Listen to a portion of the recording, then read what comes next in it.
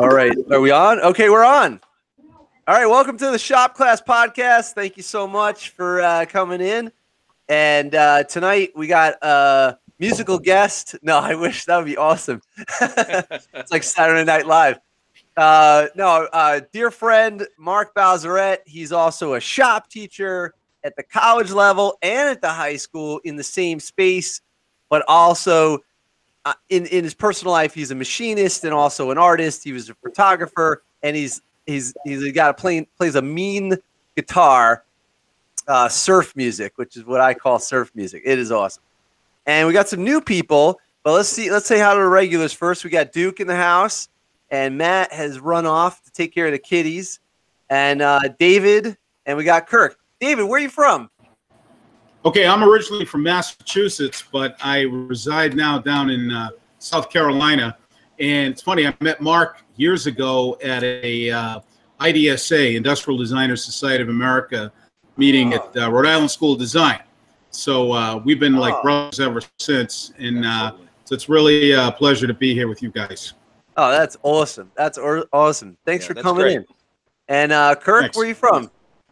I'm from Bloomsburg, up in Pennsylvania, based in the middle of the state, and teaching a high school. And it's a small school. We graduate about 100 kids a year. So I'm sort of the show at the high school level. So I teach a variety of different subject matters, from CAD to robotic design, you name it. I touch into it in some way, shape, or form. Wow, you're kind of like Barbercheck. You're sort of the guy, you know. Oh. That's interesting. Kirk ran the robotics event at Knoebels, the combat robots. So I emailed him a couple weeks ago because I was interested in that, and then I sent him the link for the Shop Class Podcast if you wanted to check it out. But yeah, it'd be cool to have him on, highlighted. You know, see how the combat robots work. Yeah, that's awesome. So that's great. And we got Tim in the house. He's a regular. Tim's got a new background. He's looking different here. Yeah. He's out of the basement. I'm out of the basement. Yeah. Who let you out of the basement? I'm in my front room. Oh my God. I thought it was a background. No, there's my neighbor. There's my neighbor across the street. You could sell that background, dude. That's so funny. All right. Well, basically, yeah. So yeah, tonight's guest is Mark. You know, and just starting out, you know, how I met Mark was through. I started working at the college as kind of a sort of an adjunct professor position, but it was like a consultant for their electric car program. And I basically saw that there was this guy in the shop, you know, and I was like, oh man, this is the guy. Cause like, I can't get this car done without the shop guy. So, you know, like I started buddy with him, and then turns out he rides motorcycles and he's got a machine shop, and he's got I have a similar, actually what started was I had a similar machine as him, except his is all nicely restored and mine is still sitting here not moving. And, you know, and so that started the conversation. And then, you know, a million times over his house, like, hey, can you fix this one thing, or can you just machine this one thing for me? And we became friends. So he's been trying to get rid of me ever since, but you know, he can't shake me. So here I am, and I actually dragged him on the podcast. Yeah. Now, so Mark, let's start with what you're currently teaching. Like, what do you teach now? You mean right now? What's going on right now? Okay. Yeah, like at the college, like what you teach. You teach a, you know, like intro to welding, intro to machining. Like, what are the classes you teach? Oh, okay. Well, right now for summer session 1, I'm teaching the Applied Tech High School basic machining class. It's called Machine Tool Principles, and they're getting very basic information about using a metal lathe and a vertical milling machine. They also get some information about surface grinding and abrasives in general. So that's that program. And the reason actually that we're doing this over the summer. It's actually not summer for them yet. Their school year ends like most school years for high school and middle school students is the end of June. So that's why this is running. But we were hybrid during the semester. This program has the students getting college credits while also completing their high school diploma. So if they're on the proper track, they can actually come away with a 2-year associate's degree while they get their high school diplomas. So we've always been trying to work towards these kinds of articulation agreements and cooperative agreements. But the Applied Tech High School is actually part of the county school system. So this makes it very easy for us to have coordinating schedules with the county community college. So so that's what I'm doing right at the moment. But the manufacturing technology. So wait, I don't mean to interrupt you, but so no, go ahead. The kids who take that high school program, they get college credit and they're on the college campus.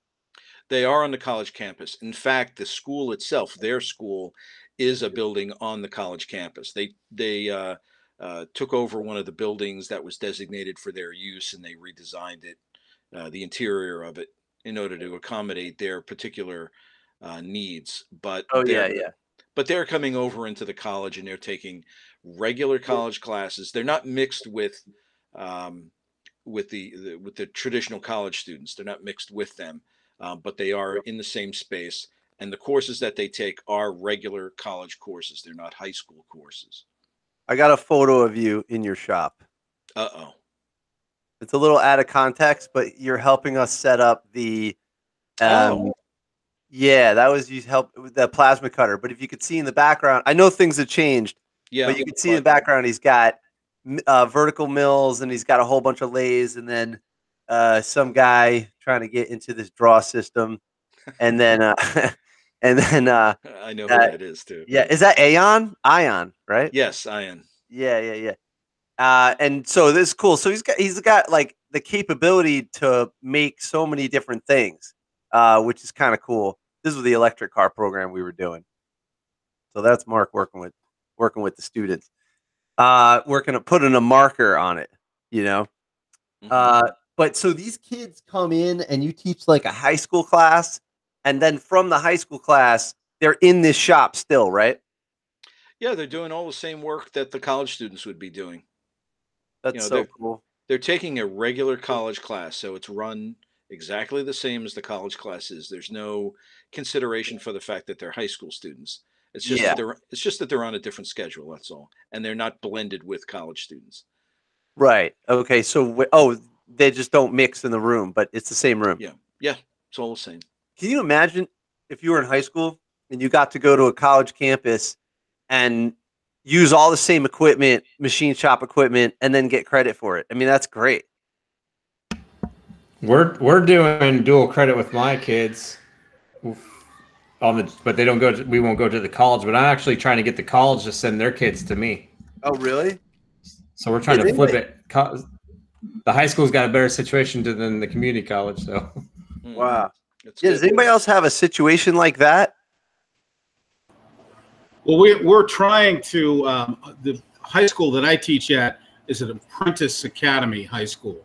So what we're trying to do is turn it into kind of a voc tech experience, but also provide apprenticeships with the students and program with the local community college, where the students will also, when they graduate, get an associate's degree in industrial design technology. It's a very new thing. We're trying to launch this for the next year. Of course, COVID kind of screwed us up with this entire thing, but I think you're seeing a lot more of that nationwide, especially with this national initiative for workforce development. Oh yeah, that makes sense. Yeah, actually, Mark, you're kind of on the cutting edge here.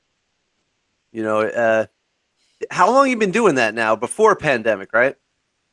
Oh yeah, this is. I think this is I'm going to guess. I'm not sure, but I think this is the 4th year now. So this is their 4th graduating class. Yeah. Oh, okay. Wow. And these are juniors. This is a juniors class, by the way. And then the seniors do. Before we started. I was talking with Matt describing the concepts of industrial design course, which is for seniors. So that's what they do with me to finish off what what they started with the year before. Okay. I wanted to add too that the college, Bergen Community College, also has developed a number of relationships with high schools where they don't come to us, but they do get college credits, or a course that they took at the high school level counts as college credits. But that's limited. That's not to the same extent as what this applied tech high school. Oh, I see. So, like, if I had a program that was aligned with your curriculum, we could apply to. I remember we were starting to do this. Yeah. Yeah, I was thinking about that. I just forgot to follow it up. But yeah, it's possible to have your shop class get college credit. It's not a bad idea. I wonder what it takes. You know, who do you have that aligned with? Hackensack High School, which is that's in the county. They're all in. Well, no, they're not all in county.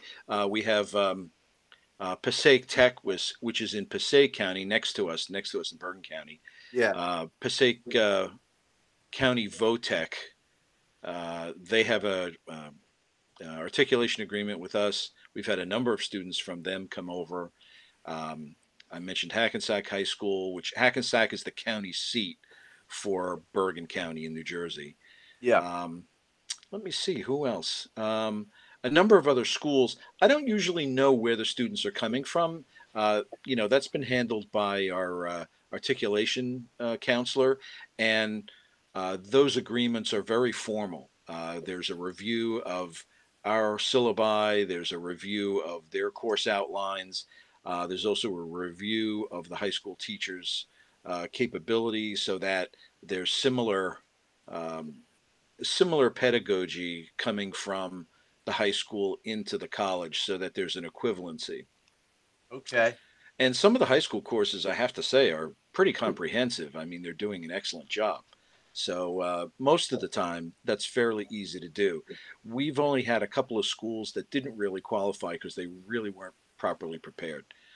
But that's a rarity. Most of them, are doing a good job, and the students get in. Yeah, that's cool. Matt, what were you saying? That are you getting kids with college credit for your program? Yeah. So the seniors, we're teaming up with our local community college. And we have a few classes that already do this, but the high school can get dual credit for just taking my class. So it'll be whatever it is, like Carpentry 1 and Carpentry 2, which goes to like a construction certificate. So the seniors just pay the fee to Lincoln Land, and then I just have to put grades into another grade book. It's pretty much our syllabus is actually a little more comprehensive than what their class is. And I've had some graduates take it for their. And then when I taught for Lakeland College, when I taught at the prison, I taught this same course, like same certificate course and stuff. So, but I'm nice. Working on. We made an offer to Lincoln Land to send their students to me for like the night class or whatever to the job site 2 days a week. So I'm hoping they do that, because then they would pay me as an adjunct teacher. Actually a highly paid adjunct teacher, and as far as adjunct teachers go, which would be a nice little bump in pay for me for sure. So, nice. But yeah, we're trying to make things like that happen. But yeah, so the kids just come to class normal, and then they get extra college credit. That's cool. That's awesome. Yeah, I was thinking about doing it. I just didn't follow up with it. And then, Mark, what are the college classes that you teach right now? Well, I'm the primary instructor for the manufacturing tech program. So I'm teaching everything except for a SolidWorks class, which we have a very good instructor. He's a mechanical engineer by education. His full-time job is as a mechanical engineer, and he's using Pro Engineer Creo he's been using for many years. We had him teaching that for a while, but we found that a lot of companies were moving away from ProRe and they were going into SolidWorks. I see heads shaking, because that's probably the case in many instances, that schools are going with SolidWorks. And I know that's been marketed pretty heavily. So he's teaching SolidWorks. I'm not doing that. And he's very good at it. He's the perfect guy for that.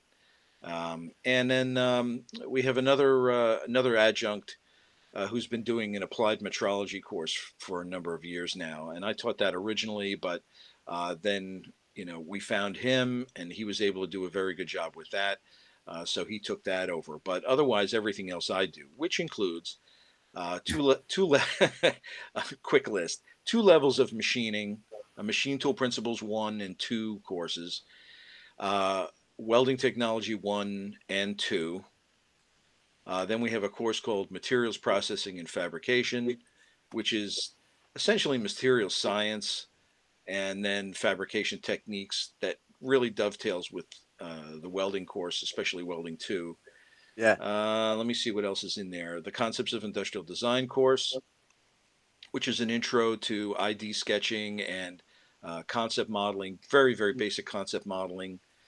Let's see. Well, we have CNC Programming 1 and CNC Programming 2. We have an adjunct now. We just found he's an employee of a local company that's very heavily involved in CNC machining, and he's been really good so far. But he only just started, and he didn't even get to finish his first semester when COVID kicked in. And I have a terrible feeling that we're going to have a hard time keeping him because he's just going to have ended up so frustrated. Oh yeah, imagine starting during COVID. That's crazy. Yeah, I hope that isn't the case, but I don't know. It may come to pass. So yeah, you can tough it out. Yeah, well, I'll give you his number and you can call him and give him the pep talk because I can only do just so much to get somebody in.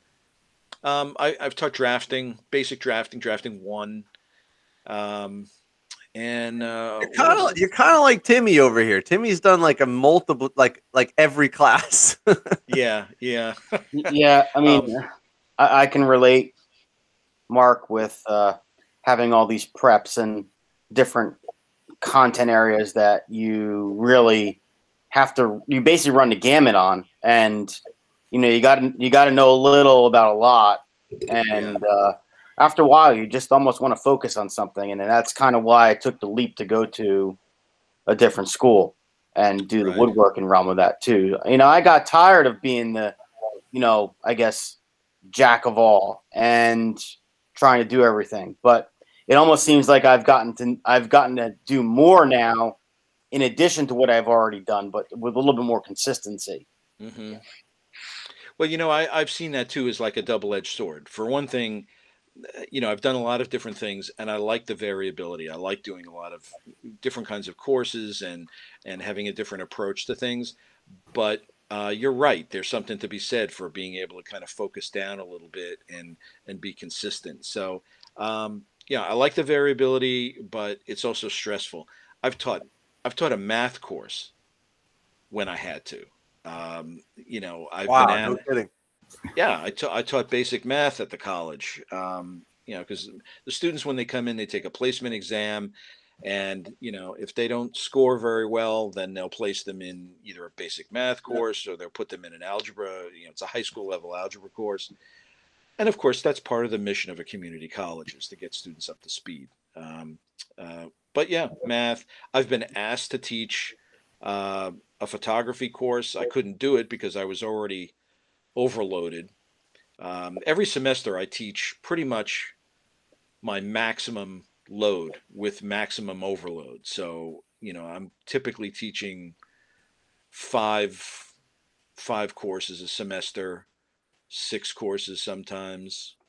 I actually taught 7 one semester, and I thought I was going to jump off a bridge. Oh my god, that sounds nuts. That's just insane. And and then of course I support the STEM program at the college, as Ron, and and it's not only my own project, as you know. It's like the only voice of reason in the STEM program. Yeah, it's kind of funny when some of the engineering students hate me because they come and they want me to, because I also do not all of, I shouldn't say all of, but I do a lot of the 3D printing. We have 2 Stratasys machines. So I do a lot of that. And got some photos. The engineering students just really hate me because they bring their designs to me and I'm just like, what are you doing here? This is not efficient. This is going to be a lot too much weight for what it is they want or whatever. And Dave and I he's laughing because he and I have had conversations about that. And oh yeah, but it's the truth. I try to make sure that they understand. These are students that want to become engineers. Yeah. I am not by education an engineer, but I think that I have, from my experience in manufacturing, a sense of what engineering is supposed to be about. And and and then again, it's not a big stretch for me to see that because they often really don't understand what engineers do. And I think, how dare you question their plan? Exactly. It's just like if you're going to build a part, and Dave will relate to this because we've discussed it. How do you build a part that's going to go on a high altitude balloon project and it's filled with parts that are held together with nuts and bolts? What's wrong with that picture? Yeah. Okay, you're just building a load of weight onto something that should inherently be as light as possible. And so it's all obvious things. It's obvious things like that. So. Yeah, this is the picture Ron's got up here is one of the lathes. A really excellent student. Oh yeah, Jan. Jan's worked with Ron now recently, and yeah, I hired him personally for my home shop for doing a project. So he got it started. Yeah, go ahead. I was gonna say I think part of the problem stems from the fact that a lot of the parents just don't understand what the difference is between engineering and industrial design and just makings. And, of course, every parent thinks their kid's going to be an engineer for the ones that actually show that kind of aptitude.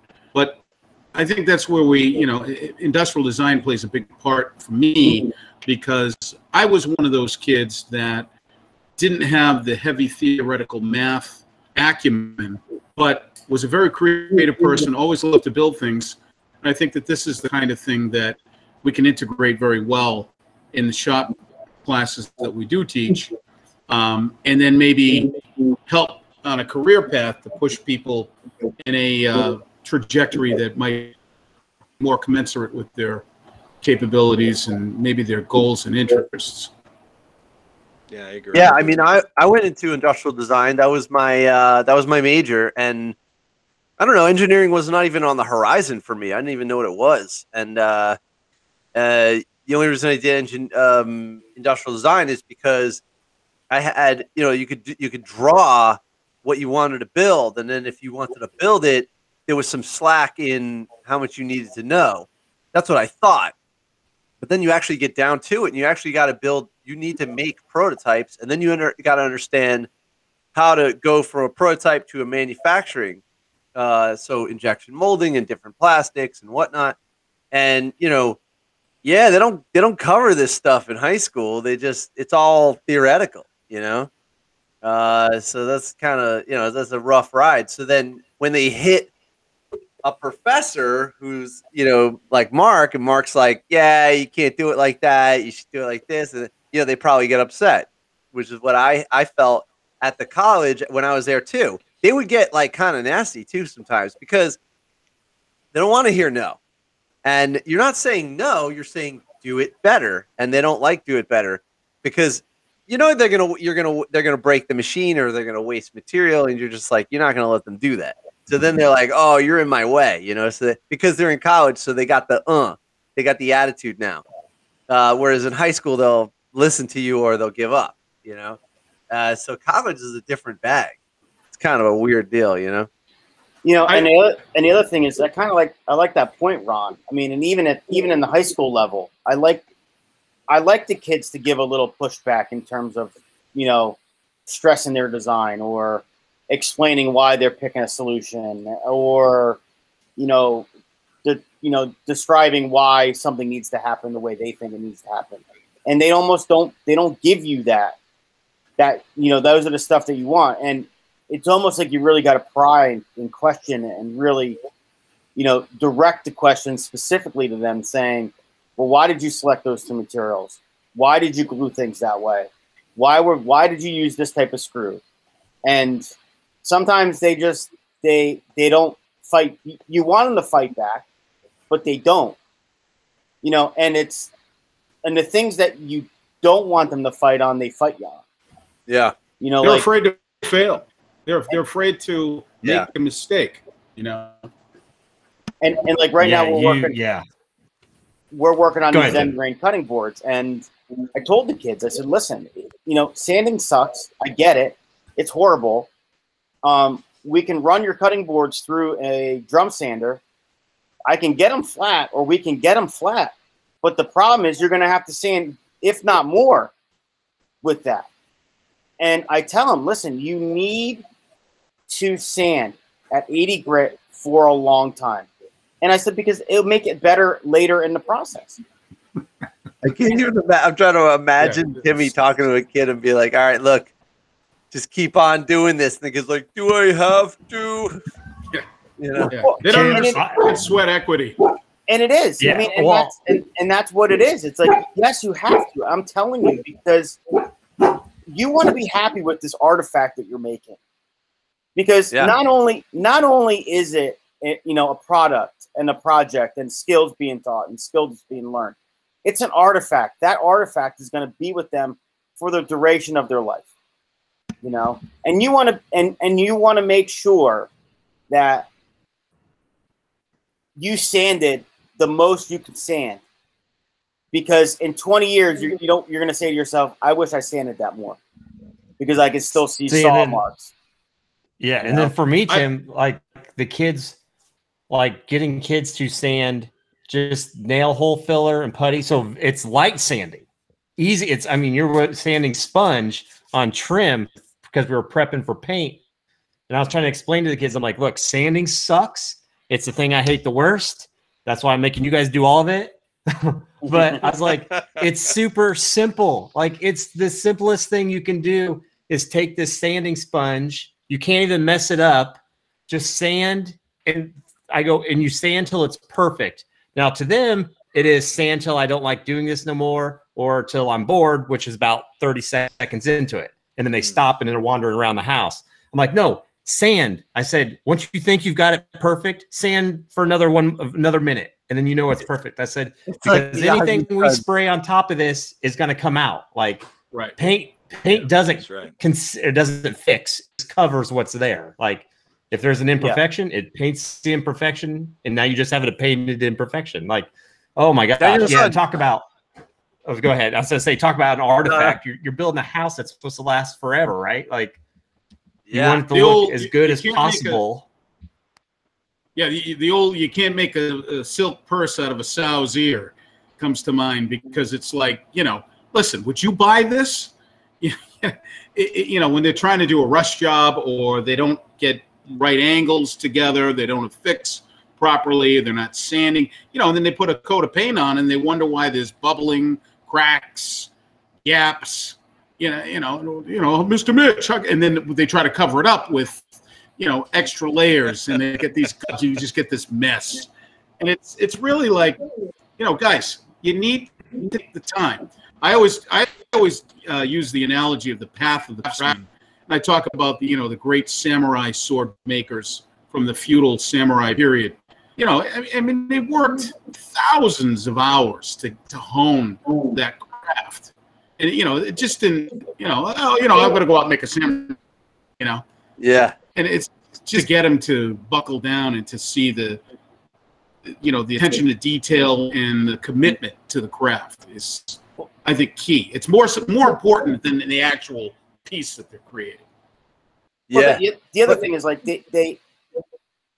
I think some of the kids see it as, this is just a little bit more organized means of me throwing some things together with my, my dad or, my pop in the garage.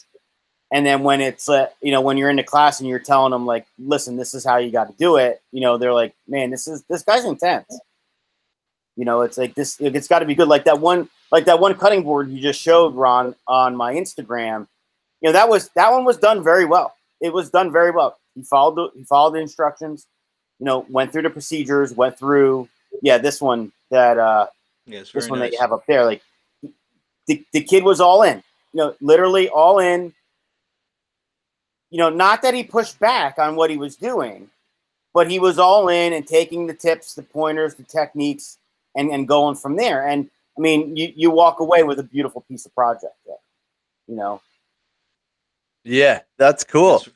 This thing's very nice. Yeah, it's pretty rare that I get a kid who I have two paths on this, like on this topic. I got two directions that I go to.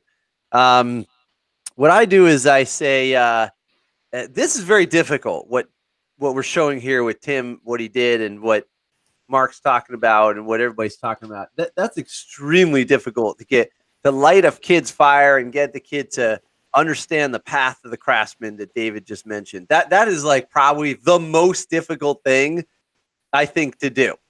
The other path that I take for a quick, but it's not a craftsmanship thing, it's like an engineering thing, is I do a short run contest. So we make these flashlights. The flashlights got to survive a destructive test. We break shit, and then they have to iterate very quickly and become better craftsmen and better engineers very quickly with stuff that we're going to throw out anyway. So I admire the shop teachers that take the time to do like a long, thing where it's like this well thought of piece and it's like well engineered and all that. I do that, but I only do that every so often. And it's literally based on like if a kid is willing to take that path. I've had some kids weld up a chair. I'll try and find some photos of that. And then the other one is my flashlight project, or I have another contest, a little car project. And yeah, it's just, this takes a lot of patience from the teacher. You guys are amazing. I don't know how you do it. Well, another thing was like last year, 2019, fall semester 2019, I came up with an idea with having the kids, basically come up with some sort of electronic sign, like an LED desk sign or desk lamp or something. And now, I did 90% of the work. The kids designed their laser engraving for what they wanted it to say. And then we went through the design process in terms of how to, assemble a circuit board, how to take a circuit board that was designed for another purpose and repurpose it into a usable product.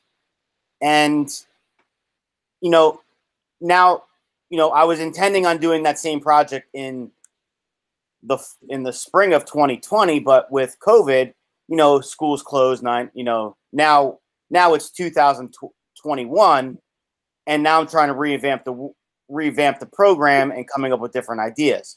So this semester I took a different project with the same intention of turning it into an LED sign. I actually haven't posted anything about this in Instagram, but I asked, why are you holding back? I actually haven't had time to take pictures of it, but I asked the student to help me come up with a design, and it was really like pulling teeth. Yeah. And it was, here's what I did in the past. I want to modify it another way. I want to have the potentiometer exposed, but yet I also want to have the circuit board contained. And these are all the parts and things I have. I just don't know what to do. So let's brainstorm some ideas. And the student really didn't come. He didn't come to the table with anything. Right. It was disappointing to me. Yeah. So like, for instance, I got, it's difficult. It's the most difficult thing to do is to do a high craftsmanship thing. So for instance, here's this girl that took my class. She did this stool thing where it was broken. So she modified it. She did a little brazing as well. We were trying it. Then she did some TIG welding. I guess she was fixing this. There she is right there. She's 5'0", and she's rocking and rolling in the classroom. It was awesome, you know? And then she made these brackets, and I said, hey, make it out of paper, you know, and I didn't design any of this stuff. I just said, hey, you know, try it with paper first. And then she spot welded that. And she had to take a cover from another seat, and she riveted that. And, you know, the whole thing, she finished the whole thing. And then she sat on it, and then she said, can I take this home? And I'm like, absolutely. That chair was broken. It's yours. You know what I mean? Like, you're the one who put the work into it. So, and she wrote like a whole blog about it. That was my only requirement, is that she had this, you see, she wrote like every detail's like written down, you know? And, you know, to me, these are, yeah. That right there is probably the most valuable thing that you were able to give her, is the confidence to be able to document her process, because she's not afraid to share it with people now. And I think that's one of the biggest hurdles that we have, is because a lot of these kids are so afraid to voice their opinion or expose themselves in a way that, you know, makes them vulnerable to maybe being wrong, or maybe not, you know, having the right solution. And I think that is really a testament to what education really should be about. Yeah, I mean, you know, the process. Yeah, because, you know, like it's weird being a shop teacher. I tell kids all the time, every teacher is telling them the exact opposite that we're telling them. We're saying fail to learn. And all the other teachers are saying, don't fail. You need to do what we tell you, you know? So like, you know, it's like, it's a conflict, but I laugh about it. I'm like, hey, listen, I'm going to tell you, this is my opening line to everybody. I'm like, I'm going to tell you something all the other teachers are not telling you. You need to break some stuff. You need to fail, you know? And they're like, huh? You know? And, you know, so here's with the paper. What I do to save material is I just have them do it in paper first, which sometimes they get mad about that. Why can't I just do it in steel? Because you don't have the skills yet. I tried that. Like, we were making prototypes of candy dispensers last year. Yeah. And when I said build it out of cardboard, they were like, this is wood shop. We're supposed to make stuff out of wood. Yeah, but I want you to make it out of cardboard. That's not right. That's not right. I said, well, you're going to have patterns. Yeah. Then you can go right to wood. And then the time that you are going to invest, in the pattern is going to save you time during production later. Well, so that's what I mean. Yeah. So that's what I mean. It's true. He's right. That's right. Sorry, go ahead. And then they're like, well, how do I cut the cardboard? Use a table saw. Use a bandsaw. Well, yeah, but what? But you can't do that. Yes, you can. It's a material.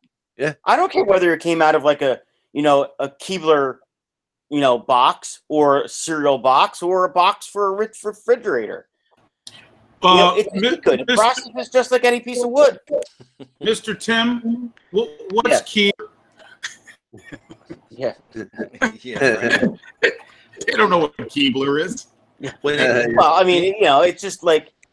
No, I know. This is my example to you, but what I'm just saying is like they don't understand. They think wood shop. Wait a minute, I should only be working with wood. Right. And they don't envision like, oh yeah, cardboard is a modeling material. Cardboard's that's made of fibers. Just like wood. I'd like to add something to that too, and I think that is that the students often underestimate and undervalue. That's really the better phrase. They undervalue drawings. Oh yeah. And you can solve so many engineering problems just by creating a drawing of it. And when you have, in my instance, STEM students coming to me and they want to 3D print parts over and over and over and over again, creating all these iterations that, and it's not just about money, but it's also about time. They're spending a few $100s on materials, wasting a few $100s worth of materials, and spending tens of hours of printing time only to have something come out that they're like, it's self-evident to them that this is something that's not going to do what I wanted it to do. And I say to them, where's your drawings? And then they don't know how to draw. They don't even know how to make a basic sketch. And so this is why I push back on some of the pure engineering instructors that say, well, they're going to be engineering students and they're only going to use SolidWorks or Fusion 360 when they go to their 4-year school or whatever. And my colleague Matt King teaches basic pencil drafting. He also teaches CAD. He's a certified CAD trainer. He does a lot of private training for companies. And I totally agree with him when he says, look, CAD is just an electronic pencil. And if you don't know what the rules are and you don't understand ideas of design, then it doesn't matter what the media is that you're using, or the medium, I should say, rather, whether it's a piece of paper and a pencil, or it's a CAD drawing, 2D or 3D, whatever. You need to work some of these things out in advance. And, Ron, Dave, you guys know, of course, that a quick pencil sketch can solve so many problems. Yeah. Without having to get to the point where you are cutting out cardboard. And then you do need to incorporate that 3-dimensional component that, Tim, that you've been talking about, where, let's make a cardboard model of this. Let's suss it out, especially, if you're bending sheet metal or something like that. That's a no-brainer. Cardboard becomes the sheet metal easily. Yeah. And that's what my ID course does with the concept models, is try to get them to be familiar with some materials and some basic tools. Why is it that students they have no concept of basic tools anymore? They haven't built, my generation, we built, I'm of the putting the roller skates onto a board and making your own skateboard. Nailing them on, never mind screws, you nailed them on. Go-karts, like soapbox derby, stuff right, like that. All that kind of stuff. And, talk about making mistakes. I mean, this is what you did, was you made a lot of mistakes. And you learned the dynamics of how a hammer swings and how to hold a screwdriver so that you can drive it efficiently. And you do that over and over and over again. And sanding, you learn how to sand things. You also learn the limitations of materials.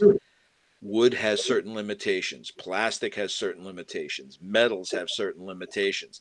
But when you learn how to take advantage of the advantages of all of those things and use them in the correct way, which is what engineers do. That's why a material science course is important, for them to understand the difference. Oh yeah.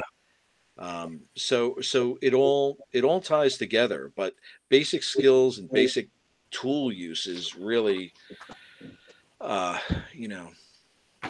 lacking in not in the schools, because I think that the tech ed teachers, the shop classes, are doing a fantastic job, and I'm absolutely, in support of that.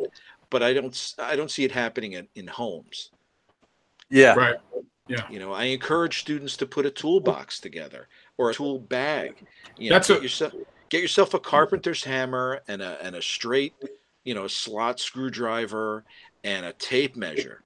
And that's a great point, Mark. Because I think what we should do collectively as a group is maybe kind of put that in our bag of tricks and say, all right, guys, here's the toolbox of the blank, construction foreman, the industrial designer, the mechanical engineer, and then maybe do a show and tell of these are the tools that some of these folks use, because I don't see that.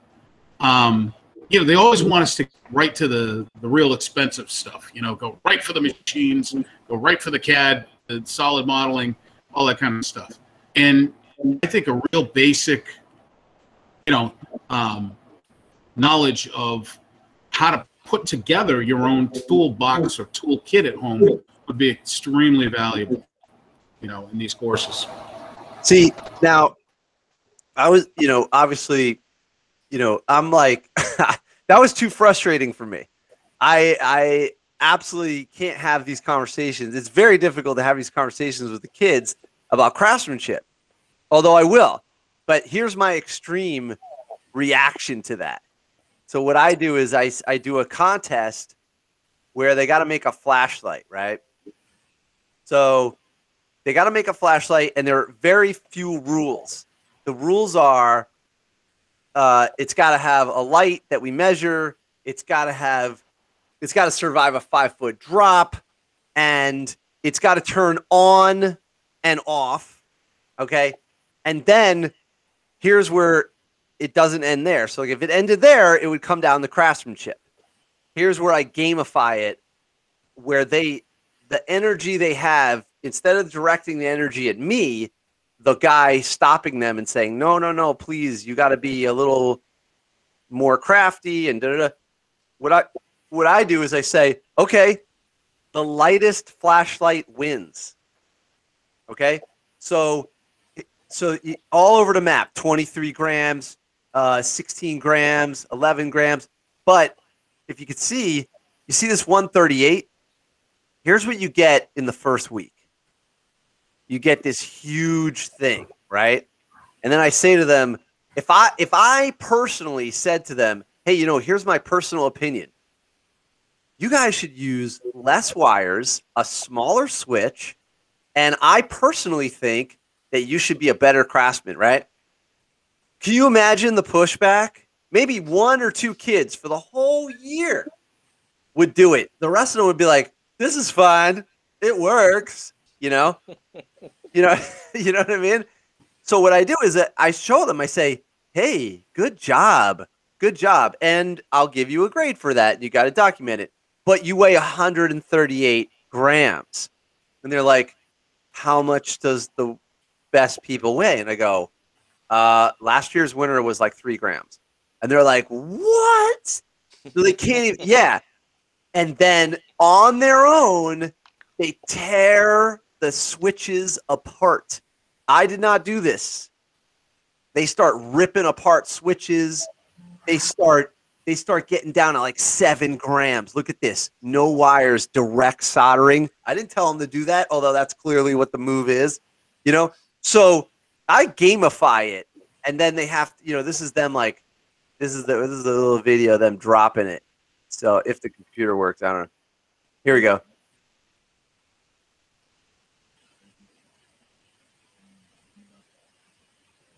So he drops it. Okay, he picks it up. And then he's got to turn it on. It's on. And then he's going to weigh it. 30 grams. 31. All right. And he didn't win, but he's he's proud of what he did, And that kid actually, believe it or not, he worked for Chuck E. Cheese repairing the quarter machines. And I was like, dude, that's good. So this is my solution. Meanwhile, I would love to have people do. Look at this. Look how large this is. This huge platform that she made. I couldn't even explain to her. I was like, this thing's too big, So anyway, and then I give out awards and whatnot. Yeah. So that's my response to the craftsmanship issue. Is I just go, okay, you guys are gonna fight yourselves. Anybody else gamify their class at all? I have a game for my students, my college students. Yeah. It's called Keep Your Project Out of the Garbage Can. I'll go through the whole thing. I'll explain what's wrong with it. They understand it. I'll do some drawings to improve what they need to do, and then I put it in the garbage can. Yeah, I have a somewhat different attitude about it because I get frustrated with adult students. I just feel like they should know better. I think a lot of the stuff that gets brought in is that there's something wrong with the way that they're thinking about what's good enough. We also have in our drafting and design program, we have an architectural focus in one of the programs. And the the primary instructor for that is master's degreed architect. He's has designed some wonderful things, and he's got very high standards. But in spite of all of that, and in spite of all the tutelage that he provides aside from the classroom, he had a student one time in an architectural design course that came in with what was essentially a bunch of firewood. It looked like firewood piled up, and he was presenting oh my God, that's really funny. I wish I had pictures. Somebody must have some pictures of it if I can find them. And it was just beyond us to understand how he thought that somehow could be interpreted as a good project. But these are college students, and I think there's a little less tolerance. When I was in my BA is in fine art, but I changed kind of at the last minute because I needed to get finished up. I started out and did most of my undergrad work as an industrial design major. And I was in a lot of classes that, I'm not justifying this, but I was in a lot of classes where, during critiques, people cried. The criticism was harsh. Tim, we were talking about this last time. I had a project that I thought I did a really good job on. I really did. But it's obvious now after the fact that there was one glaring fault in my project, and I got ripped apart for that. And, it makes you straighten out. Now, I'm not advocating that necessarily for the high school students because, there's a different dynamic going on there. But you can pull that with certain kids. Yes, you can. That's true. Certain high school kids you can pull that with. Mm-hmm. And there's been ones like I had a kid. Actually, matter of fact, it was Shane. When we had Shane on a couple weeks ago, he made this bowl, and he wouldn't listen to what I was telling him to do, and he just kind of went on his own route to do this ring for his bowl he was making. And he came in and goes, it didn't show up as well as I wanted it to be. And I says, do you want to do it your way again? Because your way stinks. Or do you want to do it my way? And we'll have some fun. And I said, throw what you had away. We're going to do it my way. And that's what we did. And he was tickled pink. And certain kids, you can get away with that. But there's a lot of kids you cannot get away with that because they'll shut down immediately. They'll mope out the door, down the hall to their locker, and then that's that. Then they're done for the rest of the day. Well, and you don't want to ruin the passion if they've got a little bit of passion in them to want to make stuff. I think that that it's a much more positive methodology to point out the things that are working before I'm criticizing what isn't. But I also, in no uncertain terms, make it very clear that there are things that are acceptable and things that aren't. And real life is like that too. You go out there and, if you're in the building trades and you're working on a home, and, you really screw it up, you could cost not only yourself a job, but also cost the company real money. It's the old Homer Simpson whistling as the plant is melting down behind him, leaving his desk. You can't do that. And it's just like you have to own up to it and understand that, there is a thing called quality control, quality assurance. These corporations have whole departments that's all they do. So, I don't know. I guess I don't want to rain on my kids' parade, but I think I'd be doing them a disservice if I just let them get away with, the mediocrity. I always say, I agree. Achieving new heights in mediocrity. Yeah, it's difficult when you're dealing with it's difficult when you're dealing with aesthetics. So that's why, like the flashlight, it's a number. I nailed it down to a number. But with that chair, she clearly can sit on it, and then it came down to aesthetics after that. And it's like one of those rare things where she was asking my opinion. She's like, "What do you think of this?" And I was like, "Well," and then it's like, great, isn't it really nice when you get on the level and the kid's like, "Okay, this is my plan." I'm like, "All right, let me hear it." And then and then you're like, "Okay, well, that's cool, except I would do this and I would do this first and da da da da da." And then it's like the magic. That's like the best time, And those kids are like, "Oh my God."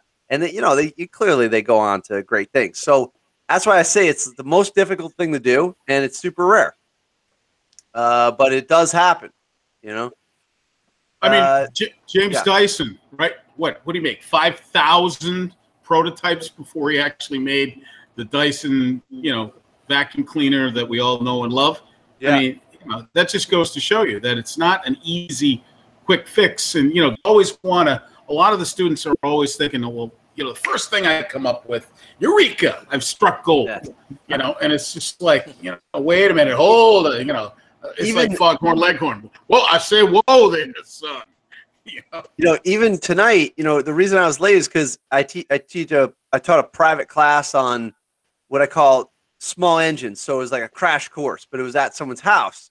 So the uncle had bought the class. So I went over there with engines. We run the engine, we take it apart, and we put it back together. Well, while we're doing that, this kid has never even seen the inside of an engine. And he's asking me, how do I make more power? And I go, just relax, but you can't say that because, well, what about this? What if I put a turbo on there? And I'm like, all right. So like they never, one thing at a time, I think I lost my train of thought, but I was jumping off of what David was saying. But basically, yeah, like, these kids need to have a little bit of a stepping stone situation to go on, and then they can, jump off and go crazy. Just switching topics for a sec. Mark, did you want to show us, did you have something prepared as far as did you want to show us any projects you're working on? Because he's got some cool stuff going on at the house there. I don't think I have any pictures here. I'll have to take a second and look to see if I've got anything that I can. That's all right. That's all right. Share. Do you have that? Do you have that video that I sent you? That might be. It's only about 30 seconds long. That might be interesting to look at. Yeah. How did you send that? Oh yeah. I have that. Hold on. Let me pull it up. Is that something that? Yeah, we could do that. Would be relevant. Well, while you're setting that up, I watched that. Well, I started to watch, then the school day started. But I started to watch the Starrett and the caliper presentation. The video, yeah. The video that you had there, and that was very good stuff. Oh yeah, I actually have it pulled up right now. Yeah, that's what I started to watch. Yeah, he does a real good job with Mark's very diligent, so or like detail oriented, so he's going to go over the whole thing, Yeah, this is a pretty good one right here. Yeah, this was shot as a preparatory video for the Machine Tool Principles 1 class, and because they have to have a caliper, each of the students is supposed to supply their own caliper. At the college, we do not have mass numbers of micrometers and calipers and depth gauges and all these other things. I have a few, and most of the time the students don't need to, have all their own stuff. But I think it's, besides the course, I think it's good for them to have an inexpensive caliper, because you certainly can use that in many, many, many different ways in your own life, aside from any kind of machining environment. So that's I use a caliper in my woodworking class all the time now. I never used to, and I wish we were taught that. I mean, I just think it's so beneficial because of accuracy and and just finesse in terms of craftsmanship. So absolutely, it was. I wish I was offered to buy one of these. I mean, I felt like anything that I bought for college really was not an unneeded purchase in my tenure in college. That's the way I feel. But I feel like there were a lot of things I should have had and I didn't, and this was one of them. Well, this goes back to kind of starting your own toolkit attitude.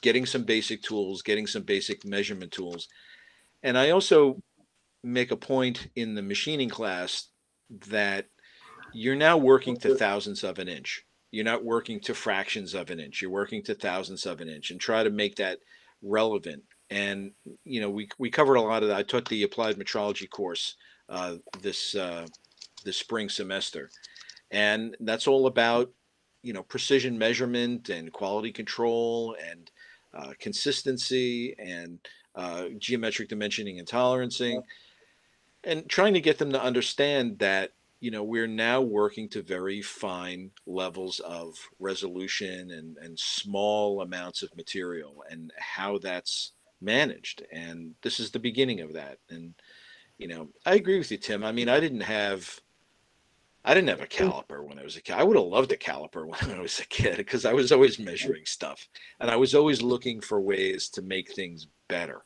I was into model railroads. I was into slot cars. I was into model airplanes, gas engine powered model airplanes and all kinds of stuff.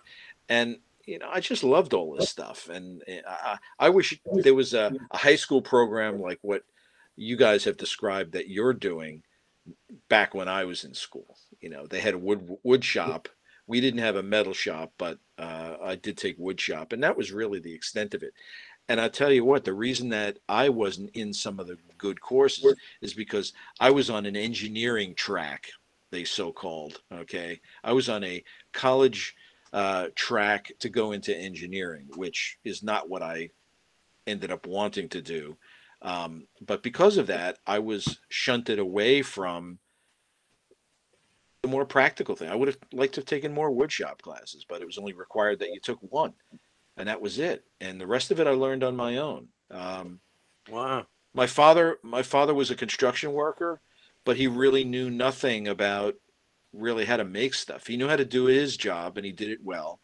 But when it came to tools, he liked tools. But I used to bust my father's chops all the time, because I'd be like, "Dad, when are you gonna take that tool out of the box?" He'd buy stuff, and he'd leave it in the box and leave it pristine for 20 years. And I'm like, "Yeah, you got a whole shelf full of tools you're never going to use," and I would tease him about it, which, had no effect on motivating him whatsoever.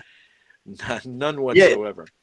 Yeah. Also, I should say that, it's interesting, because I think, Mark, you fall into the multifaceted category, similar to like Tim or, all these other shop teachers in here, is that you use your skills from other industries. So I know you have a photography background, right? And so if you go here to the caliper one, so this is like an overhead cam. Like, can you just tell us about this setup, because it's like really well done? Okay. I mean, I know, and when I say that, I know Mark's going to say, "Well, actually, it's got this flaw, that flaw." No. From my perspective, this is good. No, I'm satisfied with this. All right. This is very simple. This is the desk that I am sitting. Actually, it's a table that I am sitting at right now, and it's just like a generic heavy-duty office table, and there's nothing on top of it for background. So it ends up being kind of like this taupe-colored background that actually works pretty well, because it doesn't glare too much.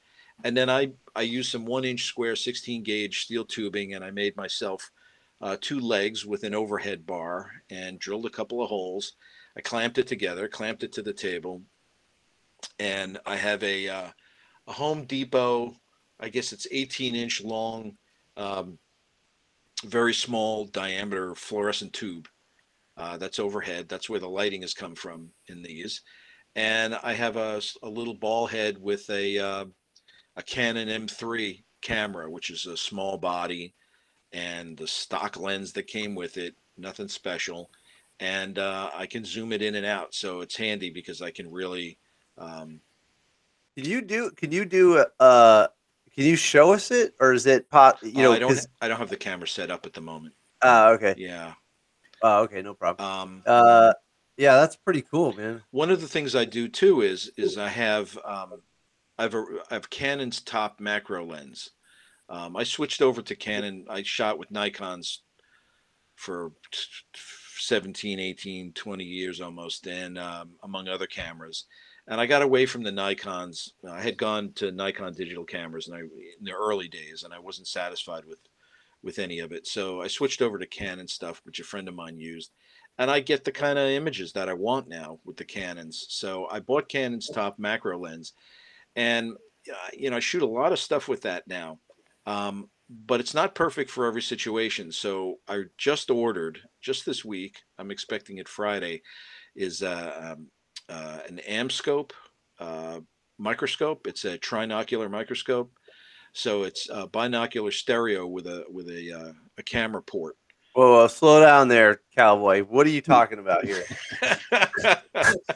What? Okay. Explain this so I can look it up. It's a microscope. It's a trinocular microscope. So it has 3 ports. Trinocular, yeah. It's not that exotic, so there you go. Trinocular. Not Kalar. Right. Try, and you had it, most of it. We're still working on spelling with him. There you go. Trinocular microscope. Scroll down. There you go. Yeah. Good job.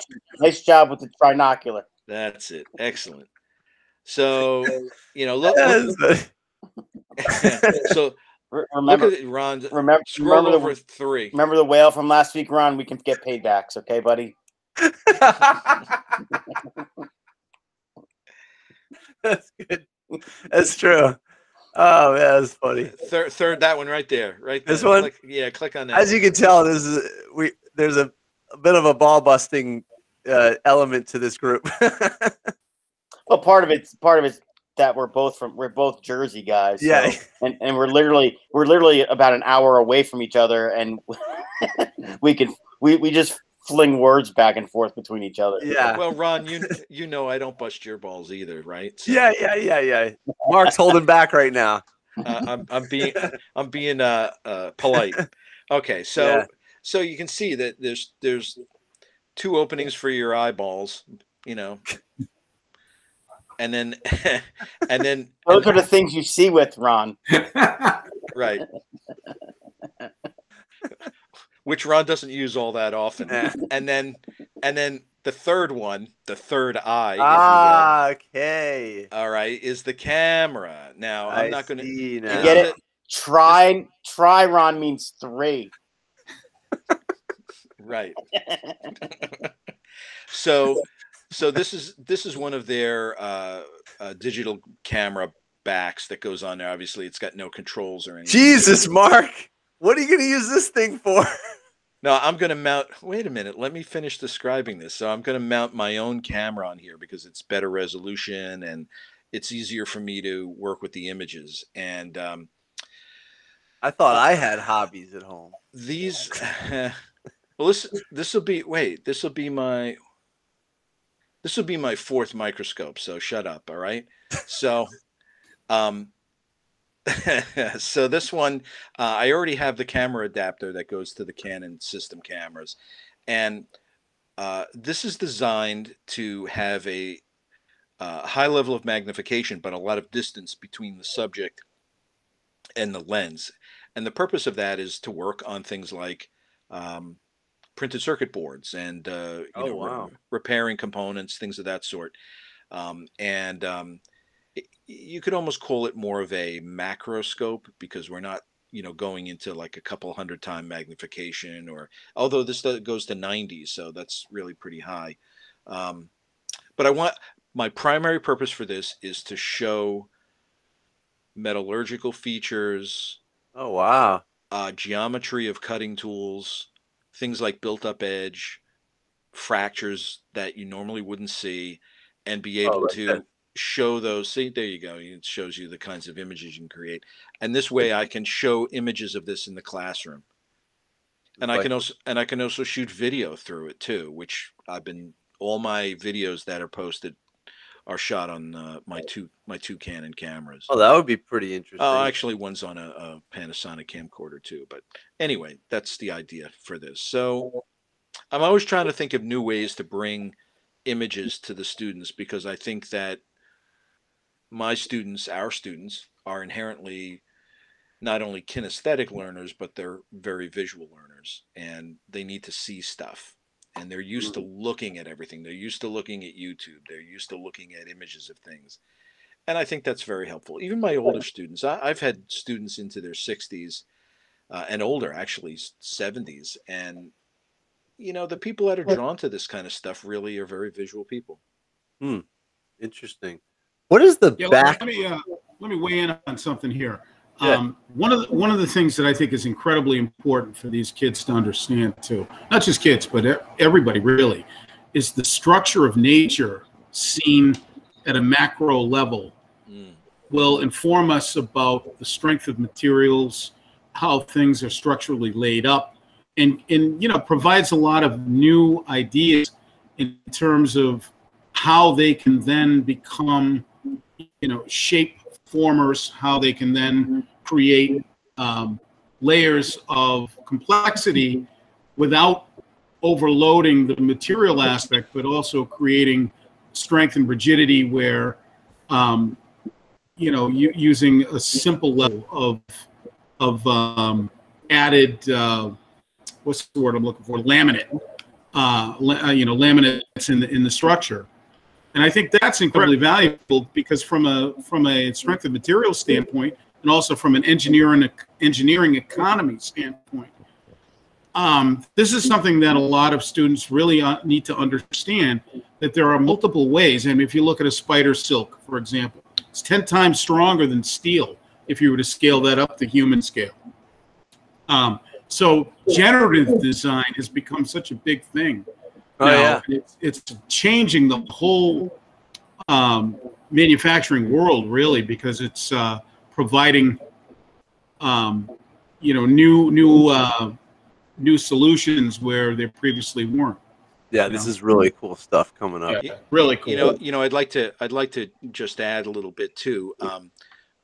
Dave and I have been friends now for many years, and we've done a lot of different things together. And we did a design for plastic injection molding workshop at UMass Lowell, and we also visited the biological laboratory at Brown University. Dave, what's the name of that? That's the woman's name that's named after. Oh, you're muted. Your mic is muted, Dave. David, your mic's muted. I'm sorry about that. It's the Edna Lawrence Nature Laboratory at Rhode Island School of Design. That's right. But it's by Brown University. Place. It's up by Brown. Yeah, literally across the street from it. Yeah.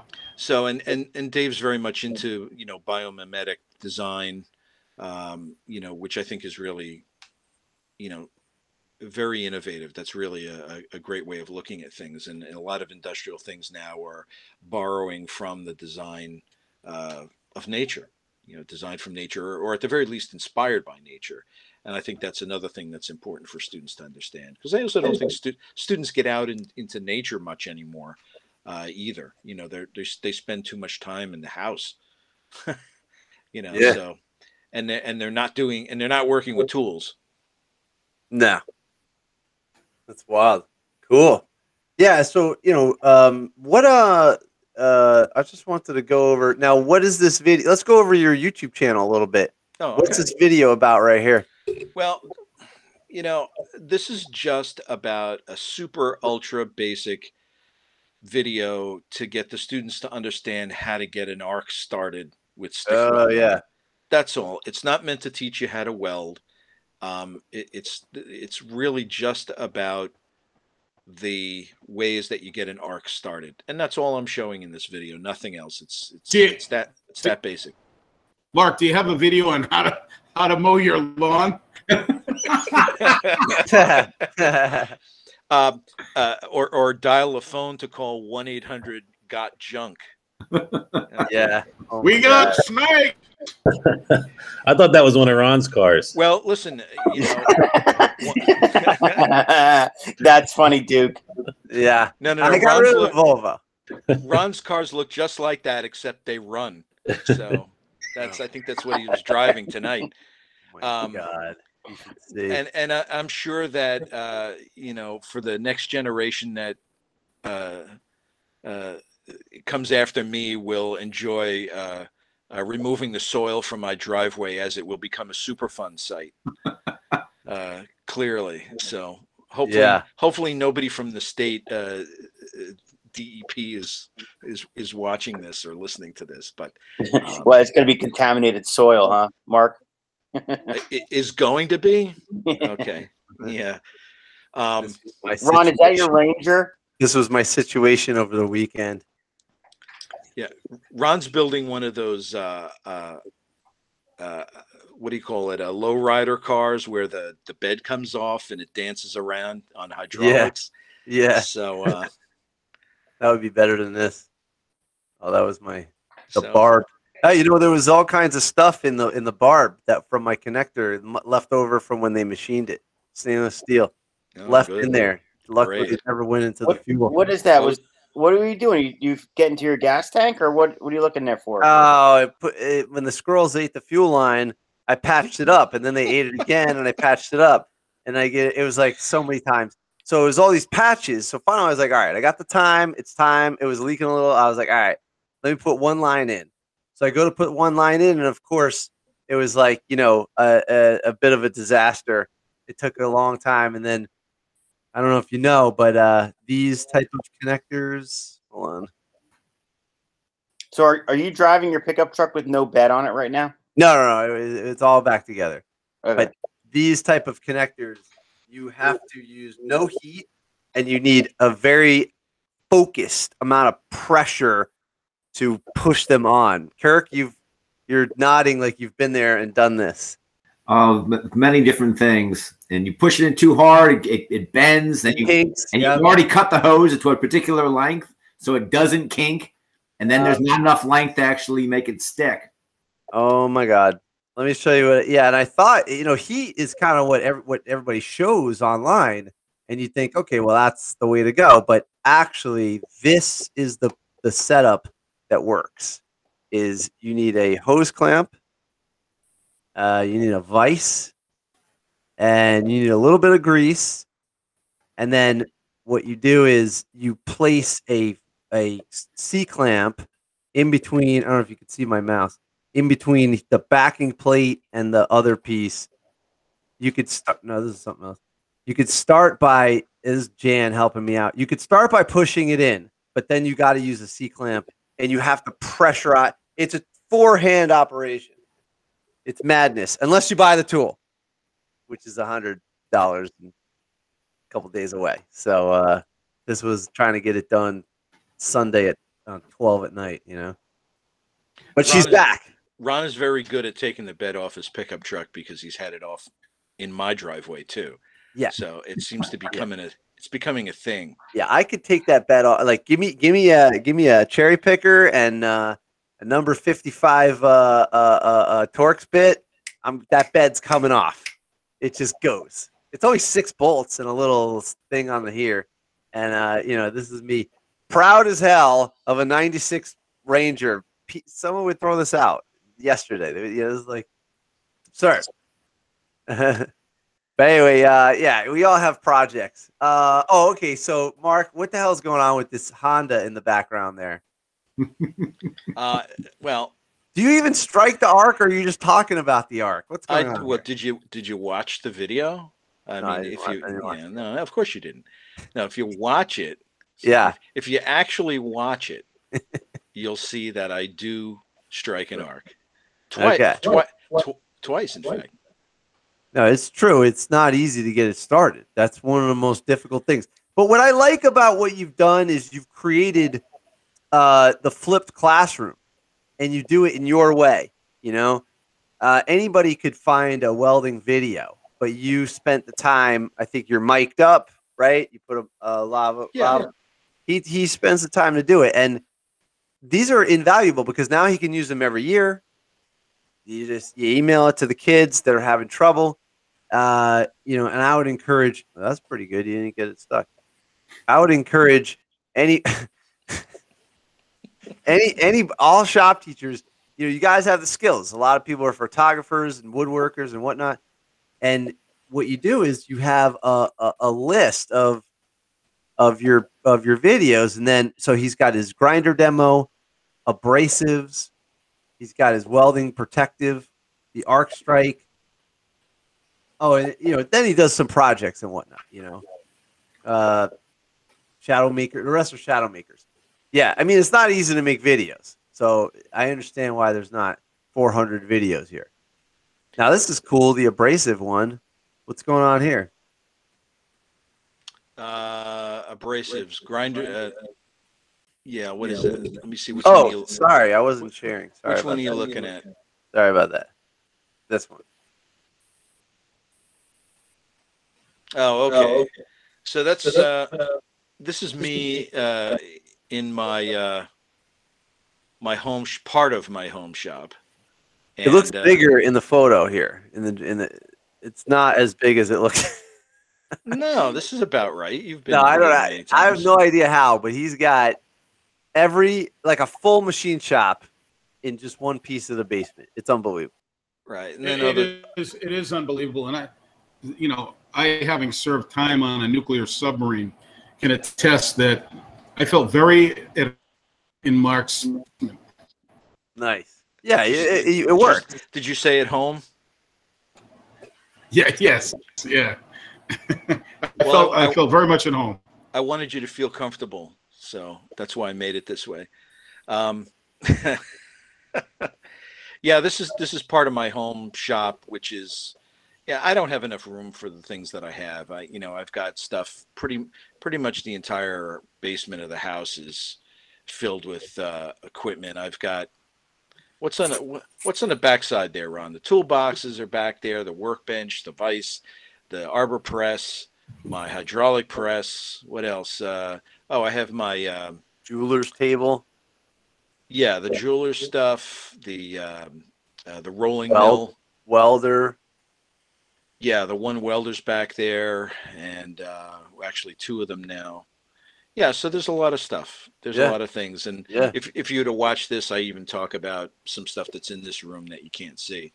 But anyway, so if you fast forward it, Ron, then I shift over to the college. And I speak very briefly about. I think it's coming. There you go, right there. Oh, okay. So then I had crazy hair that day, and then I shift over to the college. I just talk a little bit about how those grinding wheels are mounted to the grinder itself, and then I move from this to just a very, very, very quick description of what's going on with the surface grinder. And normally in a regular non-hybrid class, I have the time to do a full in-person demonstration on the surface grinder.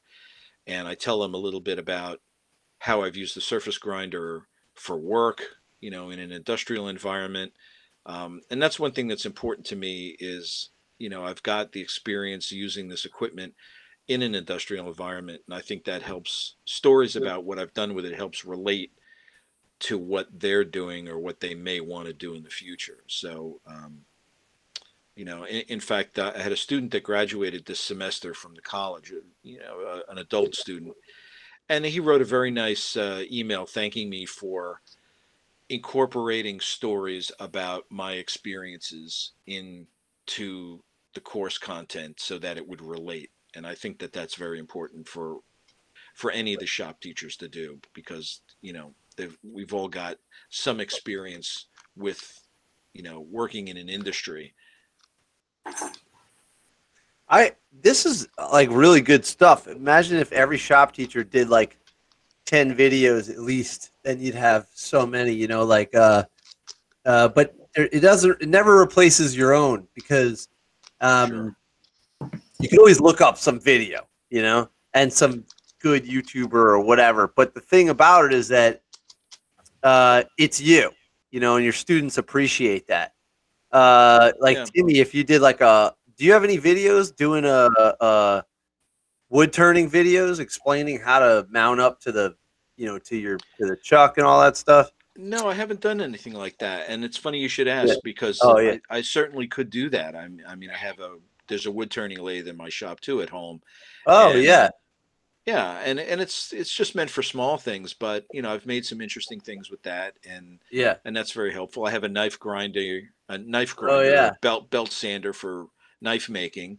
I am not a knife maker the way that people call themselves knife makers. But I like to explore that stuff, and I've used it for a lot of other things.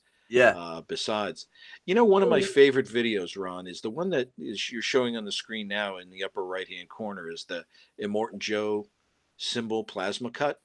This is a very short video. It's only 2 minutes and 20 seconds long. Yeah. And one of the things that I was going to mention earlier when we were discussing some things is how students have become so used to having high-tech tools around all the time that they expect to see 3D printers and laser cutters and stuff like that all the time. Now, I am using a plasma cutter here, and that's, I guess, a high-tech tool in a sense, but it's not CNC. It's not a CNC machine. And in this video, like I said, it's only 2 minutes long. I'm showing them that with the right technique and a little practice, you can cut things out that are very useful and practical by hand cutting them. And the artwork for this, I didn't draw this out. I found an image on the web, and I enlarged it. I printed it out, and then I cut it out and used it as a template for this. Looks like the steering wheel from Mad Max. Well, it's incorporated into the steering wheels in Fury Road, and that's where the symbol is really from. It's from Fury Road. I mentioned that in here. And this is a piece of stainless steel, and I explain a little bit of the technical aspect of trying to cut stuff out of stainless steel, but it's not extensive. Like I said, it's a short video. Yeah, it's cool. And it's been successful. A lot of students have commented about it. My point, though, here is that you don't need a CNC plasma table to cut stuff out, and you don't necessarily need to have, an expensive template. I mean, you can use something like masonite or thin plywood, draw something out, cut it out, and then use the plasma cutter around it. It's not going to last that long because it's wood and it's going to burn, but it works. And for what this is good enough. And, the students have done very, very creative things when I explain to them that there's so much you can do without having a $75,000 laser cutter or a $25,000 CNC plasma table. There's an awful lot you can do if you just build up your skills and don't be afraid to try stuff. Just experiment. Cool. Just experiment. That's pretty cool. Yeah. I was wondering if other shop teachers have done videos like this. I think these are very valuable. Tim, have you done any how to hook up to your chuck and type of thing? Student straightforward stuff. I have not. I think part of it is more or less confidence on my end. I have to build up the confidence enough to do it, and that's understandable. Having the right tools, having the right setup, having the right, production elements, if you will, to do that. But I haven't really, I guess with COVID now I've had a need, but I haven't really had a need. And I almost do feel it's a confidence thing because, you don't want to be that guy that puts this video up on YouTube and then get torn apart for, something you said or something you set up, and you get the couch jockeys, and they're telling you, oh, you did it wrong. This is the wrong way to do it. My way's better. Blah blah blah. I don't want to deal with that. Yeah. Because as soon as you put it up there, if you make it private, then you're the only one that can see it.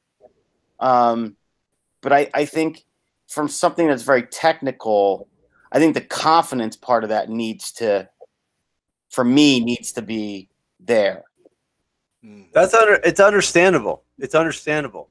And that's why if you look at my YouTube, there's really nothing of me doing anything. It's either the kids processing something, or it's more raw footage, if you will, or just miscellaneous stuff that I've recorded. And to me, that's okay. But like I said, it's a confidence thing to get me up there. Yeah, I 100% understand. This is an example of me, like, literally, I'm too frustrated with, like, explaining how to use this shear machine over and over again. So this is like, literally, I just hand them the phone.